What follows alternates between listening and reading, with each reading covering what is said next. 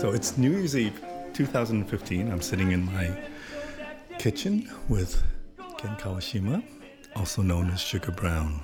How are you, Ken? Good. Or Sugar? Thank you for doing this. So I think this is weird, but I've done probably 400 or so interviews, and you might be the first Japanese interview I've ever done. Well, I'm not Japanese by birth, but I'm Japanese Korean actually.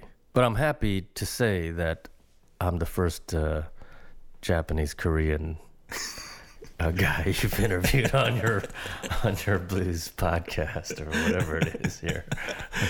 I know this is a silly question, but you were born in the States, so yeah. I presume, do you consider yourself American beyond everything else, or is it more, you were raised more Korean? I'm nothing. I consider myself, really, I have no allegiances, except, I don't have really allegiances to these nations, And I guess I'm 1/3 American, 1/3 Japanese, 1/3 Korean, but I mean, legally, I'm all American, or right. As they say, American.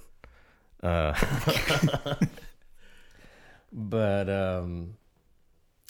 no, I did think about sometimes, I would often be asked that very same question. Which, are you more of? Especially, I would be asked that question from a Korean person or from a Japanese person, because they always want their team to win,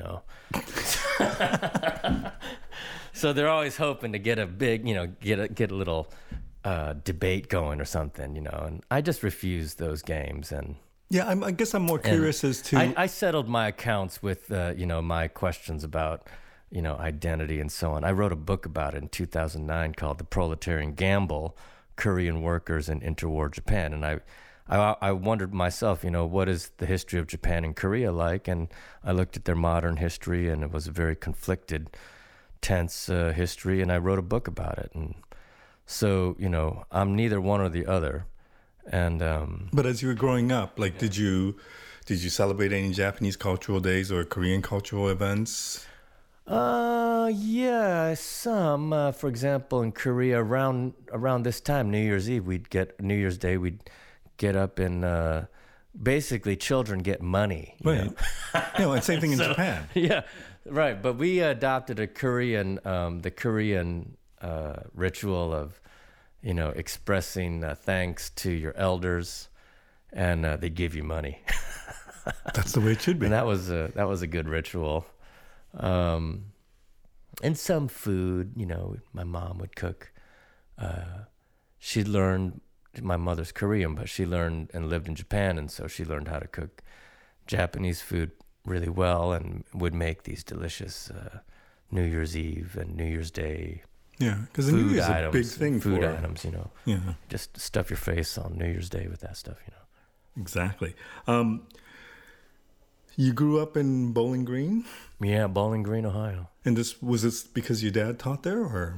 Yes, my father did a PhD in history at Harvard University in the late 60s, and then got a teaching job at Bowling Green State University in the Department of History.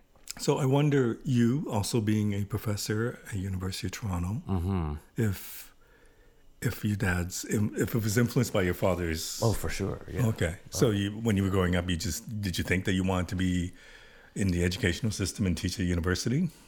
At some point in high school, I thought it was a good idea. Before I didn't know, but at some point, basically after I started working part-time jobs, I started thinking, what kind of job do I want? And I thought, I don't want a job where I have to wake up in the morning at 9 a.m. and my dad kept telling me, he's like, this is a good job, Ken. You can set your own schedule pretty much, teach what time you want to teach. Okay, so is that the way it works? If you're a university teacher, you can set your class, you don't have to teach a course at 9 a.m.? That's right. Yeah. Good stuff. Good planning. Yeah, and summer vacations, you don't have to teach over the summer. Right. So I put two and two together, and I thought, that's kind of right up my alley. But you chose Asian studies. Yes, because I was interested in Asia, Japan, and Korea, my family's background, basically. I studied. I went to Japan when I was 16 on an exchange program, and before then I didn't really have much deep connection to Japan. It was just a strange foreign country to me. But I went on this exchange program when I was 16, where there was 2 kids from every state in the United States picked through the U.S. Senate. Okay. So I got to meet my senator, John Glenn, the famous astronaut. Yeah. That's impressive. So I went over there, and it was kind of a big deal for me. And I stayed with the host family, and I got to know Japan. And I started enjoying Japan. What would have been the thing that you learned? What made an impression on you the most back then? Well, I guess the language. I learned the language over in Japan. And I didn't know the language. I heard it, my father speaking it, but I didn't. I knew a little bit when I was a baby, but I lost it between the ages of, say, 3 and, 15, I could understand it, I could recognize it, but I couldn't speak it, except short phrases, and I certainly couldn't read the language.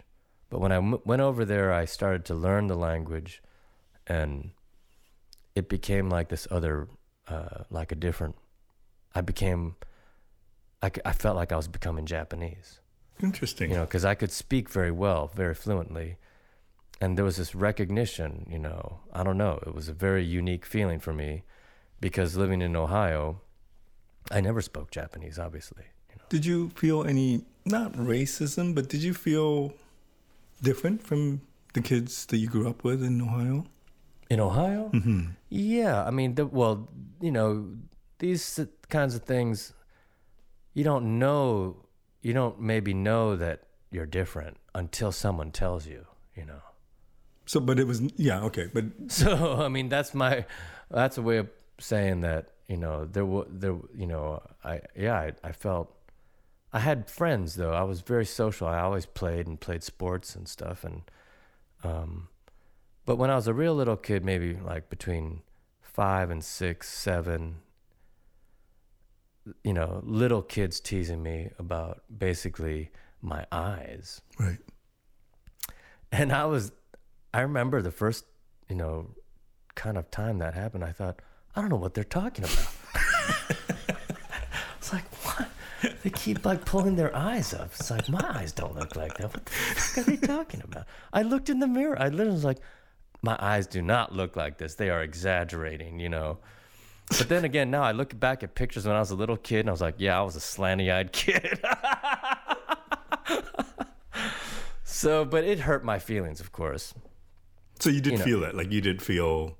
Yeah. Pain. Yeah. Little racist comments. And then sometimes it got physical in junior high school.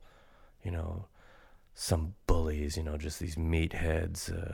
But I presume I remember a couple of them, they just, for some reason, they just hated me. Yeah. And just would go out of their way to push me or shove me or elbow me in the hallway, that kind of stupid thing. And I'd push back, and then he'd push me back, and then we'd have a little fight, and then I'd usually get slammed in a locker, Bloody nose, But I presume in your mind, you probably felt no different than anybody else. Well... you probably thought, I'm an American kid?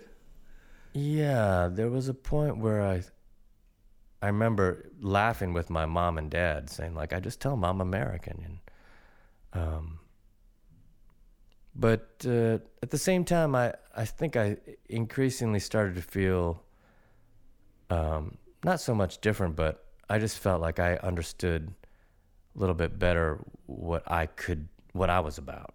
Mm. Especially after I went to Japan, I felt much more confident, because this program selected 2 people from each state to go, and I felt very lucky, and it took me to another level where I could meet new people from all over the world, across the United States, the best, high school kids. But what was the selection process? Why were you chosen? It was called the Youth for Understanding program. It was a U.S.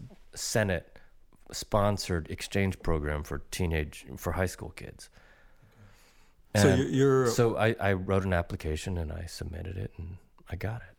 I spent a summer in Japan for free. And it changed your life. It did, because, it showed me a place beyond Ohio. Mm-hmm. Like the people I could meet who went on this program, they were amazing people, multiracial too, I would add. I met black kids, Hispanic kids, other Asian kids, and white people too, who they were just brilliant people. And, that changed my life. And, yeah. When did music come into your life? I was really deeply into music, I think there's two ways to look at it. I was taking piano lessons ever since I was a little kid, 8 years old. And I was playing classical music with this teacher who was a Johann Sebastian Bach specialist who played harpsichord and stuff like that. So I was learning that stuff, but that was more of a thing that your parents put you in. Yeah. But and there was moments when I enjoyed it, There were moments when I enjoyed it. But eventually I grew to hate my teacher. She turned out to be this, I don't know, just a kind of a strange woman who is, it turns out, looking back, going through a marital crisis, who then, anyway. Yeah. So, but until that point, was it all classical music? No, that's all I was doing on the piano. But when I was not playing the piano, I was listening to music very deeply, and especially starting around in junior high school. Yeah. I was listening to, I guess it was late junior high, early high school. I started deeply listening to what we called, college radio. Mm-hmm. And so, for example, REM was one of my favorite bands, and then I was listening to all kinds of music, but they all kind of were in the same world, like, to me at least. Bob Dylan, listened to Bob Dylan for the first time, the Grateful Dead, the Velvet Underground, which I still love, and Dylan. All these bands I still listen to and love today. And a little bit of blues. Who would that have been? It was weirdly John Hammond. Why weirdly? Well, it was by accident. Oh, okay. Because I listened to some TV commercial and liked the music. I didn't know what it was. I went to the local record store called Finders in Bowling Green, Ohio. Still there today. Great music store. And I said, what's that music? And he's like, oh, that's blues. I said, you know that commercial? He's like, yeah. I was like, what is that music? And he's like, that's blues. And I said, oh, well, what do you got to offer for me? What record? And he's like, well, this just came out. This is really good. And it was John Hammond live. The red cover. Yeah, 1983. Yeah, Rounder Records. And I bought it and I took it home. I put it on my record player and was just kind of speechless for a while. That's pretty intense stuff. Intense. It was intense stuff. That lonely screaming harmonica of his too. It just kind of blew me away. But I was basically just really getting into the Velvet Underground and Bob Dylan. Were you playing guitar or anything else at this point? No, I wasn't playing guitar. Just piano, and I eventually started experimenting with with some basic jazz stuff on the piano with a new teacher, who replaced the Baroque teacher there. Yeah. So you kept up. But I quit piano when I left Bowling Green for Chicago. And you went to Chicago not because of the blues. Mm-mm. I knew about the blues in Chicago, but I went there because I was accepted as an undergraduate student at the college at the University of Chicago. And I applied to that university hoping I would get in. And I miraculously got in. I mean, because I didn't have the best, SAT scores and things like that, So I was nervous, but I really wanted to go to study there. And so because of the blues or just because of Chicago? Because of Chicago, because of the education that they offered to their undergraduates. Okay. Yeah. So blues had nothing to do with this? It had nothing fundamentally, no. But I knew that Chicago was full of blues. Right. And that was just, but it wasn't a reality to me because blues at that point was just a kind of genre of music of records to me. It wasn't living. Right. You know, and so, but it did. So then as soon as I landed in Chicago, basically I started going to blues clubs. Yeah. So, I mean, I just knew that was, and I happened to meet good friends who were already there, who were kind of conduits, you know, to the blues world. Can you share a moment with me that in the early stages of going to these blues clubs, something that you might have witnessed that made you go back more often? I used to go,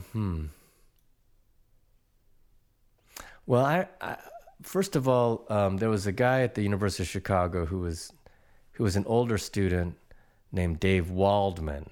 I don't know if you know him. He's a harmonica player, great harmonica player.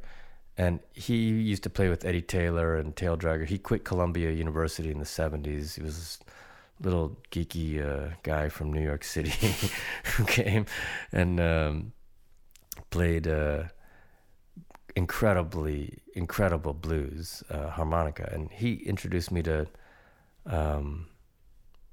Tail Dragger, you know, who I started playing with.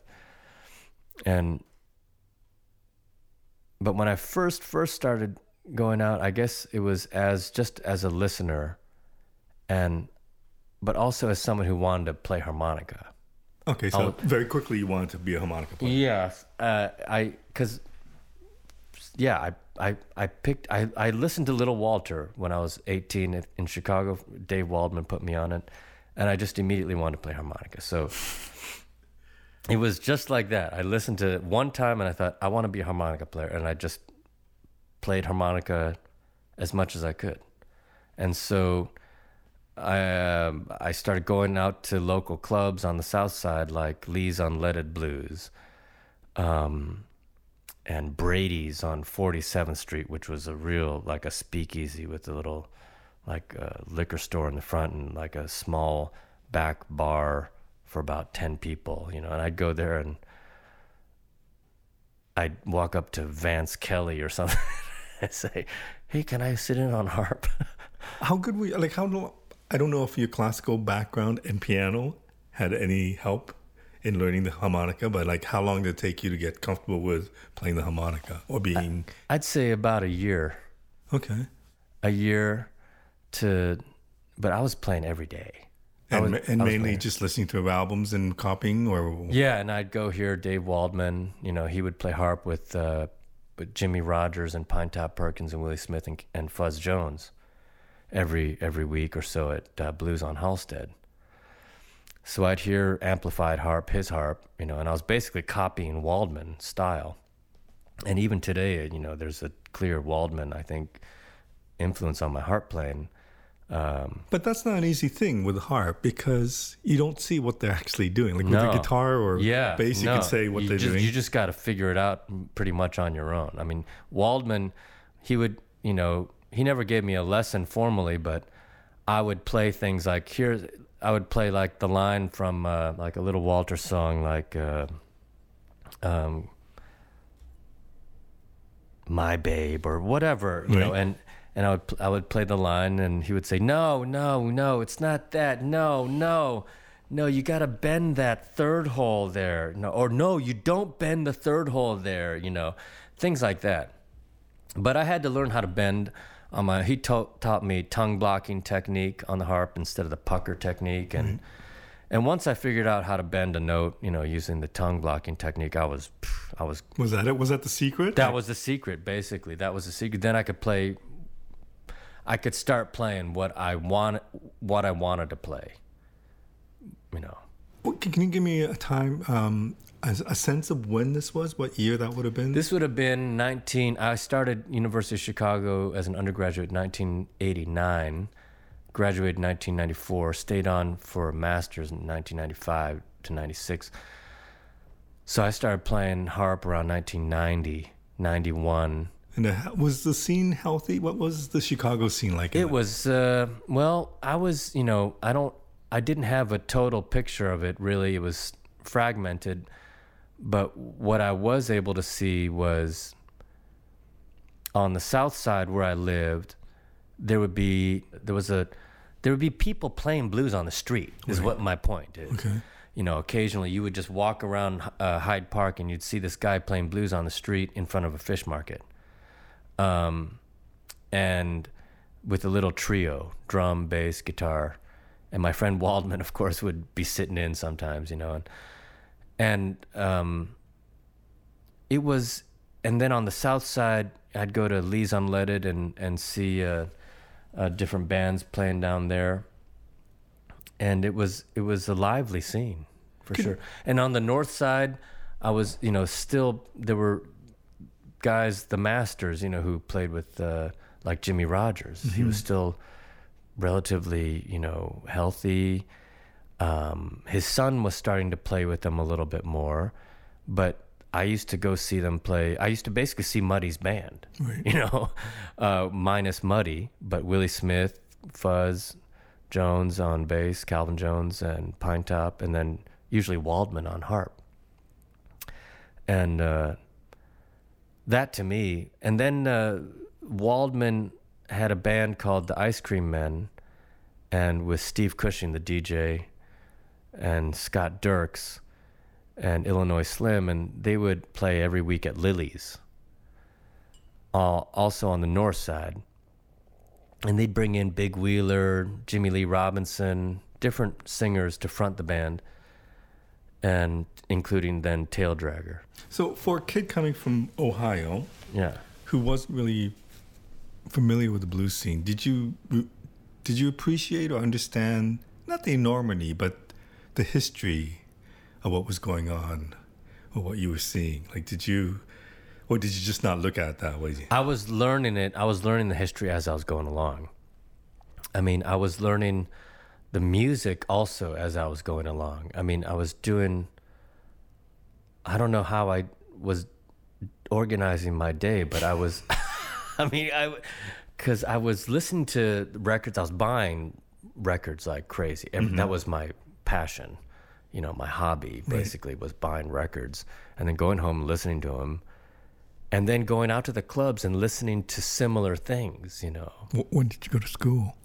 Oh, I went to school in the morning, you know, right. Morning, and then in the afternoon I studied in the afternoon, and then, you know, usually 2-3 nights a week I'd go out to the bars and come back around midnight. So very quickly you said you wanted to play piano, you wanted to learn how to play the harmonica. Yeah. And then soon after that you wanted to start playing with people. Yes. And the goal was always, what was the goal at that point? Just to play and hang out? Or was there ever a thought of, I want to do this for a living? Or... No, never, ever. No, that never, ever crossed my mind. Because? I mean, I thought, well, at the beginning point, the goal was, I just want to play this music. I want to play with other people. Right. I'd never played in a band before, you know, and watching Dave Waldman play harmonica with Jimmy Rogers and Willie and Fuzz and Pine Top, and then listening to those bluesmen's music on the records, the goal was just to play, you know, just learn it and play, and learn the songs, you know, Right. And so for me, it was like learn every Little Walter song I could, memorize them, play them live, you know, if I could. And I started playing bands around then too, you know. And how was it? How were you accepted when you first came with the harmonica and said you want to join the jam or whatever? Well, no one actually ever outright rejected me, yeah, or said no.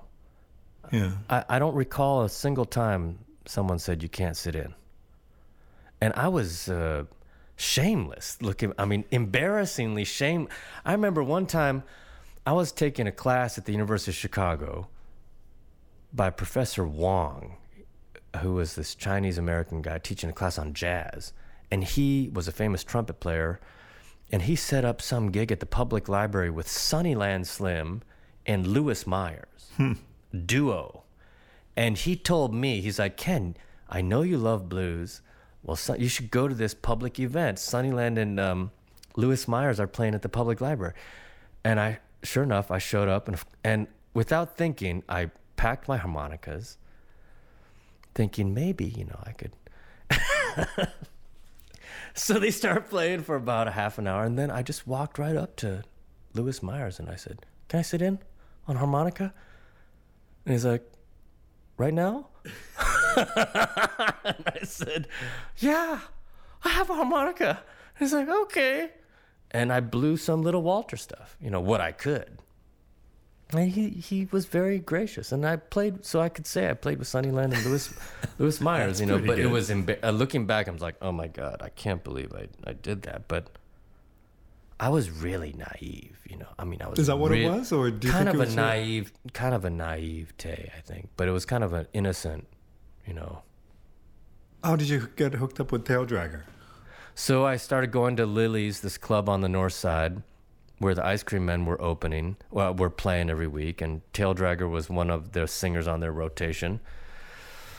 And I was friends with Waldman and the other guitar player, Rockin' Johnny Bergen, who you probably know, and they called me up. They would call me up every time I'd go, because also I'd ask them to sit. And but they eventually, I think, respected my limited playing enough that, they wouldn't be too whatever. They were nice, and they let me sit in, and I remember I played. So Tail Dragger then was singing with them, and they called me up to play harmonica, and he asked me if I knew "Baby Please Don't Go," and if I could play it on the harmonica, and I could because I knew the song. I was like,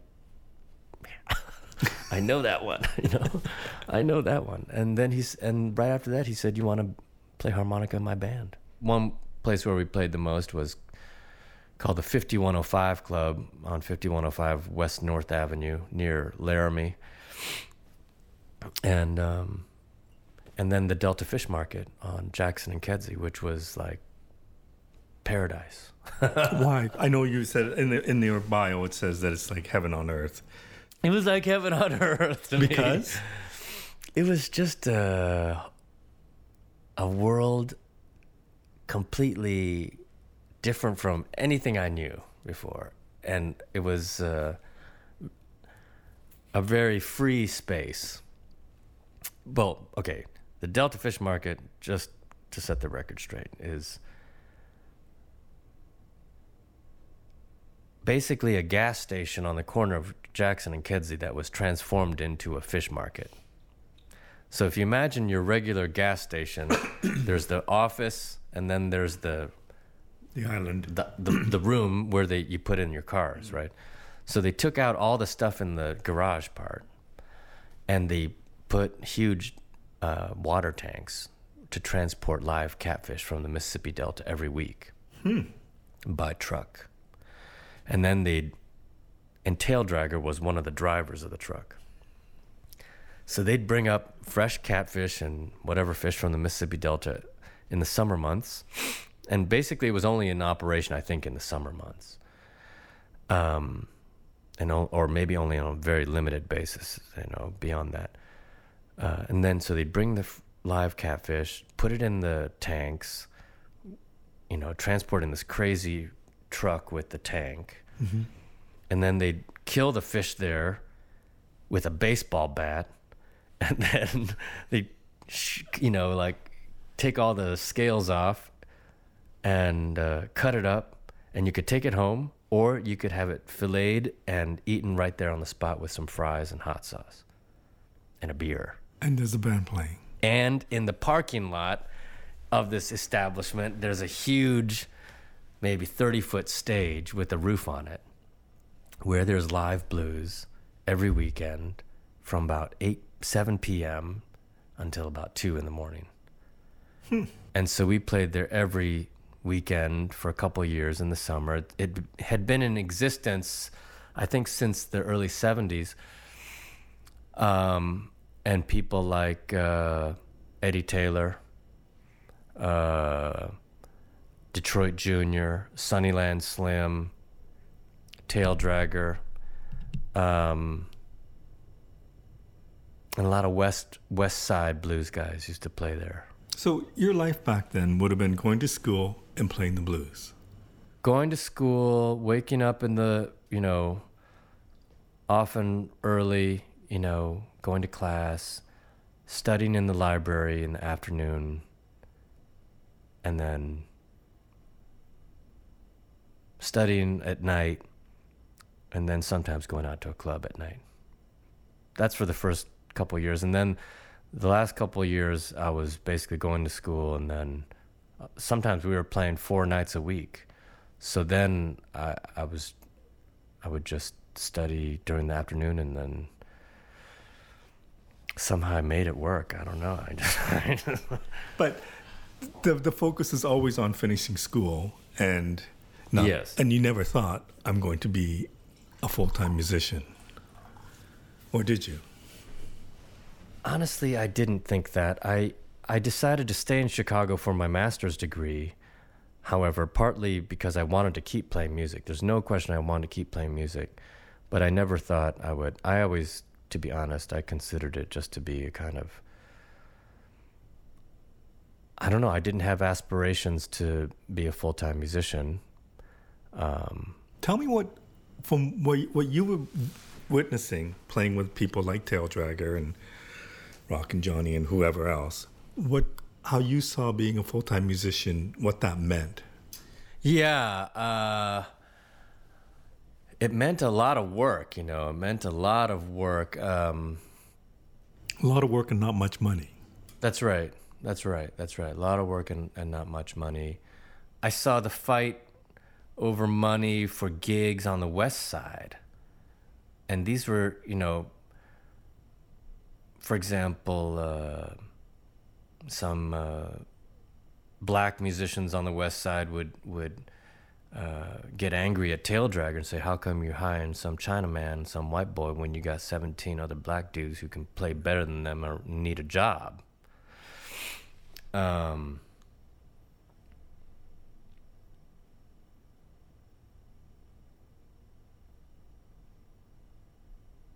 But yeah, so I knew it was hard times. I mean, even Dave Myers, who of the Aces, who played with Little Walter, he would occasionally do a gig with Tail Dragger, $35 a night as a sideman. Mm-hmm. Dave Myers he actually fell asleep on a gig and was still playing.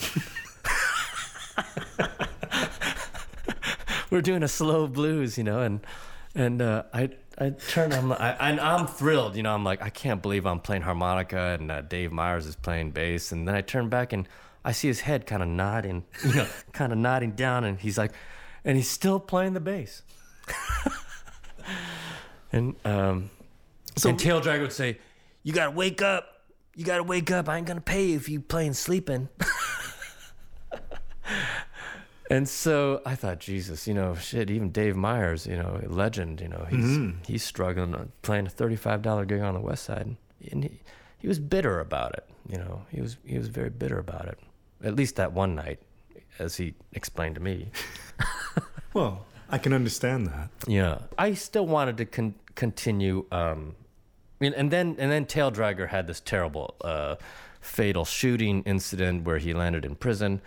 And the whole scene at the Delta Fish Market fell apart, and it closed down. And it felt like, there was a lot of bad air, bad vibes, bad air. Had to do with a dispute over the Chicago Blues Fest. Some, Tail Dragger said other people, or Tail Dragger told me, other things, anyway, I just thought, okay, this is too toxic. And I was freaked out by the whole thing. I was very close to Tail Dragger, and I was just shocked and mortified. And I went to Europe shortly after that. I just packed my bags and kicked around Europe for a month, and then came back and thought, okay, I think I'm done playing in Chicago. I thought I'm going to just continue studying, and I'll keep playing blues. To be honest, I was getting a little bit tired of playing 4 nights a week too. Right. And making very little money. But, I didn't do it for the money, because I had a part-time job, you know. I mean, but So wait, you're going to school, Yeah. you're playing all the time, Yeah. and you're studying all the time, Yeah. and you had a part-time job. yeah, like at a bookstore, just a couple hours, you know, Right. here and there. Yeah. So I don't know. People, when they're students, they can do all kinds of things. yeah, that's true. When things are really good, when you're up there and playing with your heroes, tell me what that meant to you to be in a Chicago club playing the blues with some of your heroes. Well, maybe the biggest honor was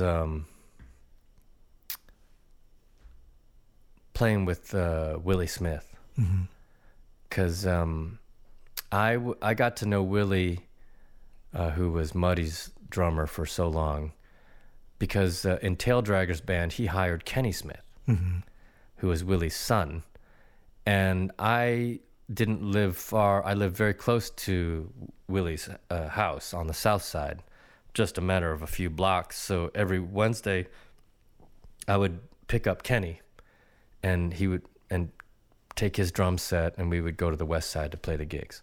And on the way back, I'd drop him off, and usually I'd have a drink or two with the house, or sometimes at least. And you know, I got to meet Willie that way, and he asked me to play some gigs with him on the west side, and even asked me to go on a little tour with him, but for some stupid, idiotic reason, I didn't go on the tour with him. I regret that, but he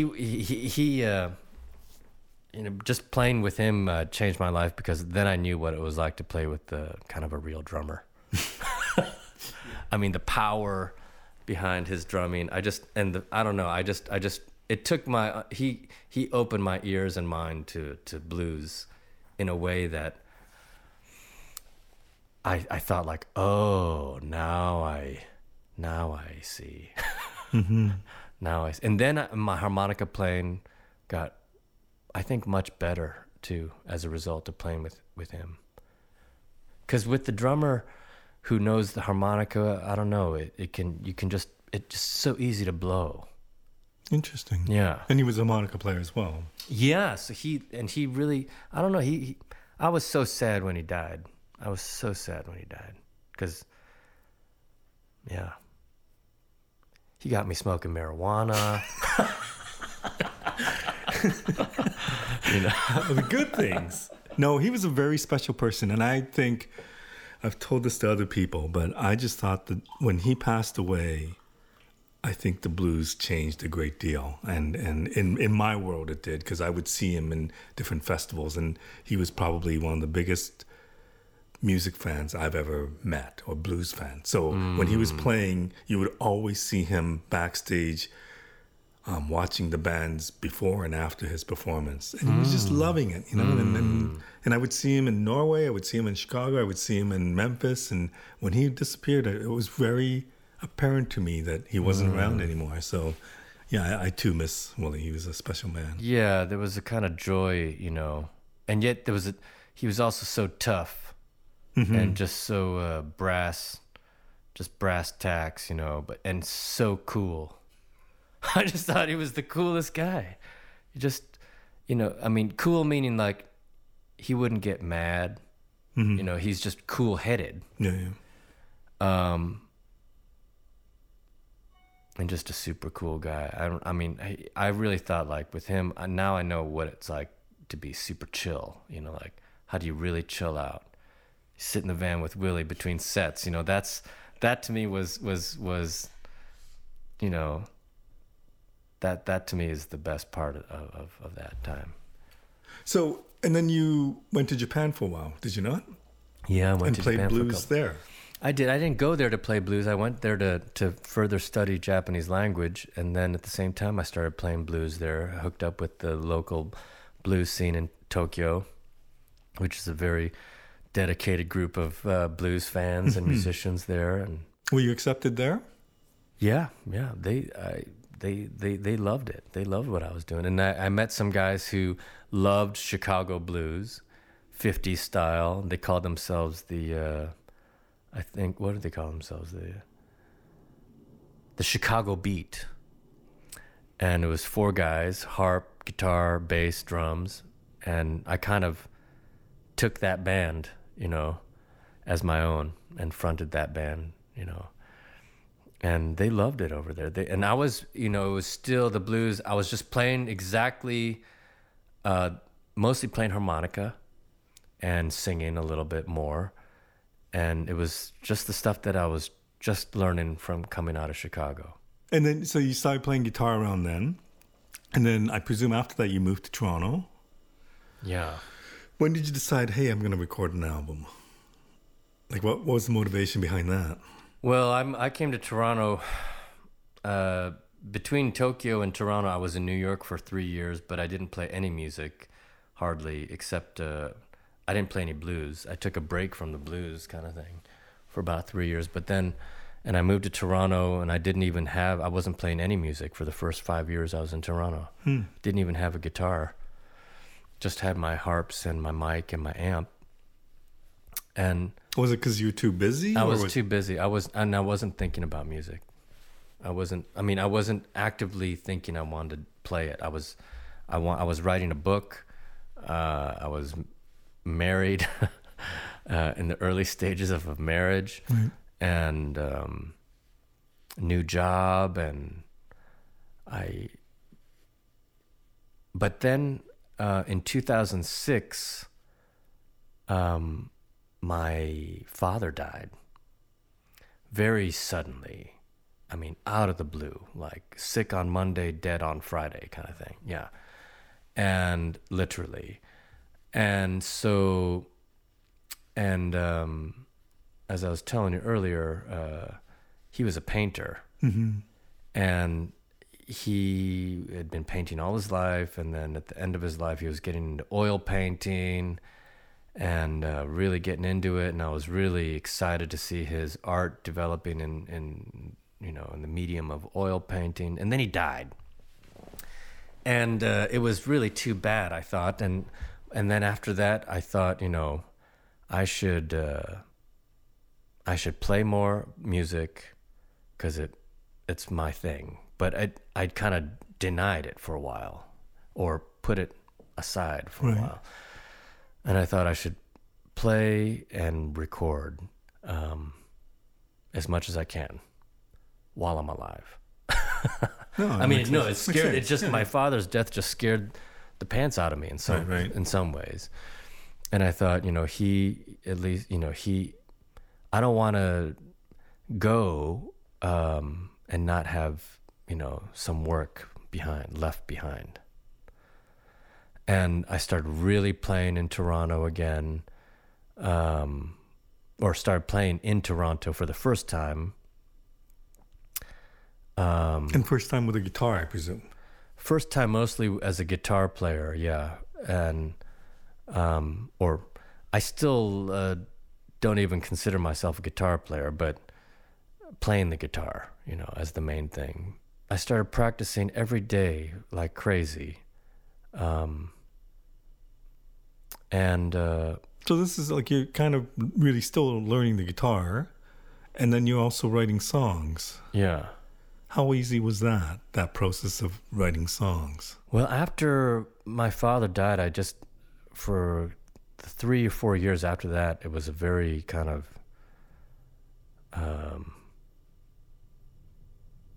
productive time. Just all kinds of things just kind of came out lyrically, and I was able to write songs that, that came relatively easy to me.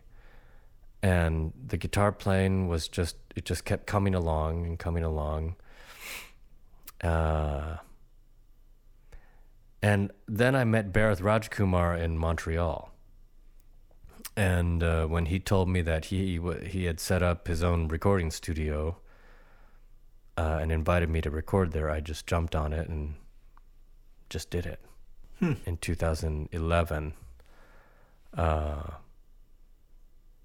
Because I trusted him so much, and I still do. So you record the album, and it gets critical acclaim, and you choose to capture the sounds of, 50s Chicago sound on the first album. That's basically... First album, yeah, was really like a muddy...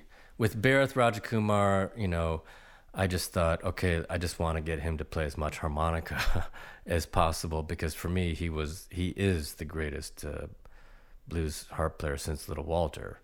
And so I wrote even some songs thinking about his playing in mind, and the model would be, you know, Muddy, Jimmy Rogers, Little Walter, and that was, and some other Chicago blues from the 50s, Jimmy Reed, Elmore James stuff especially. So that first album was really kind of in that style.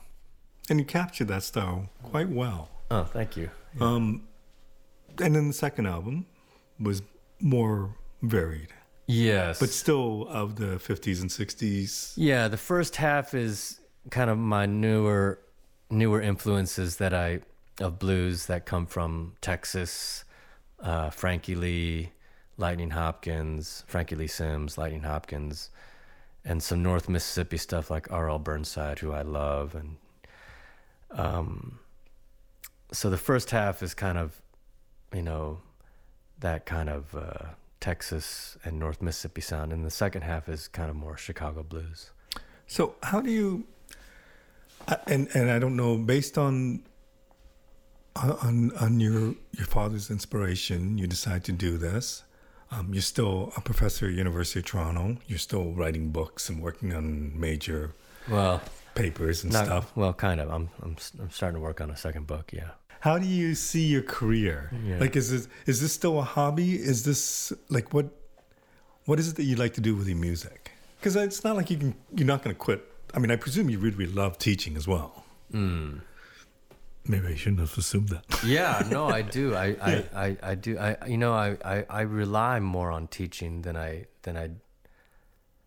need to do. I feel like I need to do it more than when I started teaching, because I really rely on my students. I mean, to listen and give me feedback to make, you know.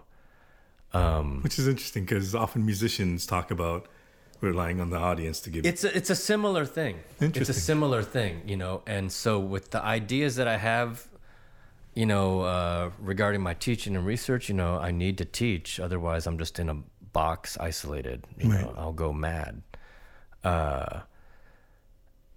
And so as long as I want to, you know, as long as I have that interest in pursuing my research, I do want to keep teaching. And for the music, but that puts a hamper a bit on some musical activity. Right. You know, if I was a full-time musician, I could tour more freely. But you know the realities of the finance of full-time musician. Yes, it's extremely challenging. So, you know, I've always, in some ways, my model is still playing blues in the west side of Chicago. And in some ways, I mean, well, in many fundamental ways, in some, I just want to play in my own neighborhood, you know, play locally in a small club and for people. In some ways, that to me is, with a band that I really, that can help me play the music that I want to play. And so, the for example, CD is a vehicle to allow you to do that, or to get you to other locations? Yeah. So, I mean, and then, I mean, but now I do want to play my music for wider audiences too. You know, I mean, I have, it's been really encouraging, I would say. The reception of the second album, Poor Lazarus, has been really encouraging, because it tells me that people actually like it, and they, you know, and that I could play it for them. And it's given me more confidence in understanding the uniqueness of that album and the music that I play, compared to a lot of things that are out there, apparently, you know. So I mean, I think of the music in two ways. There's one is the musical, the artistic side of it, and then there's the commercial kind of, you know, career professional side of it. Well, for the career professional stuff, I know that I need to build up a team, you know, and that's still it's starting to happen, and through them I'm meeting new people, making, casting my net wider, meeting people in the business, and hopefully it's gonna introduce me to other musicians that I'd like to play with too. Right. Yeah. But musically, I mean, you've gotten really great response from both albums, and recently, I think I was contacting you because somebody had said that the best Canadian blues album, traditional blues album, was your album, which is a nice. Not even traditional. It wasn't traditional. It was just they just called it best Canadian blues album. I couldn't believe it. Yeah. So what does that mean to you?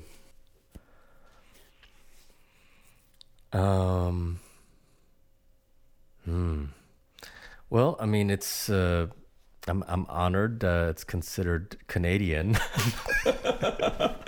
Again, here I am between and betwixt nations.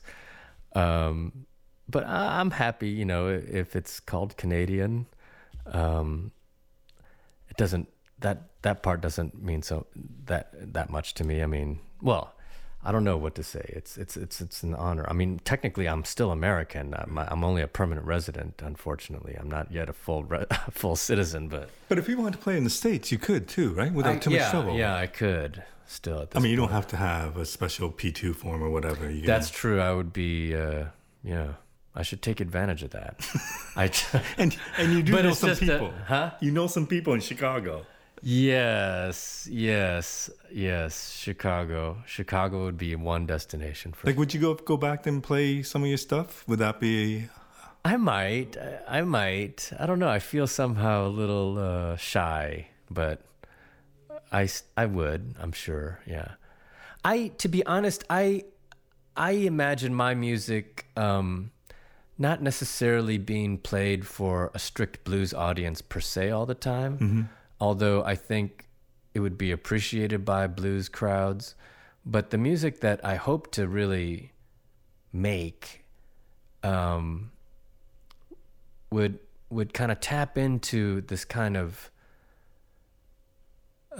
contemporary interest in blues that often of people who love music but who aren't necessarily blues lovers, Interesting. Yeah. I mean, because I still have a lot of influences in my music, like Tom Waits, for example. Mm-hmm. I love Tom Waits' music. I mean, I should have said when I was in high school I was listening to Tom Waits. I forgot to mention that, but that was, the big one for me. Right. And it still kind of seeps in, and whatever, so many people love Tom Waits. Why is that? Whatever that is, I want to tap into it, because it's part of what I like too. But I think it comes down to, I just always think that there's so many bands we can go see and they'd be blown away by, but there are very few bands who write great songs. And I think it always comes down to they're great performers and they're great players. Yeah. But I think the song is what, absolutely. Song is king, and you think about the stuff that he writes, and yes, it's amazing. It's amazing. I mean, and so in blues, I think a lot of blues has become kind of too much in emphasizing the virtuosic, technical, showmanship stuff, which is always, you could say, always been part of the blues. Right. But the guitar solos have gotten way longer. Oh yeah, the solos, the wanking, the wank level, and it's maybe de-emphasized the song, So I mean, in my case, I'm not a virtuoso,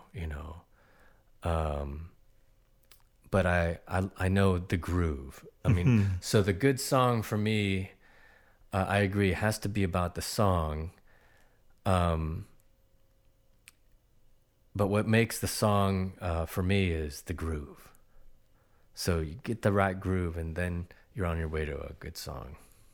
My last question to you is, where do you go from here? What's next? Well, I've been listening to a lot of Latin music and African music. Really? I love the Mali and griot music like Ali Farka Touré. Mm-hmm. And I love Latin music of all kinds. And they're going to find their way into my blues.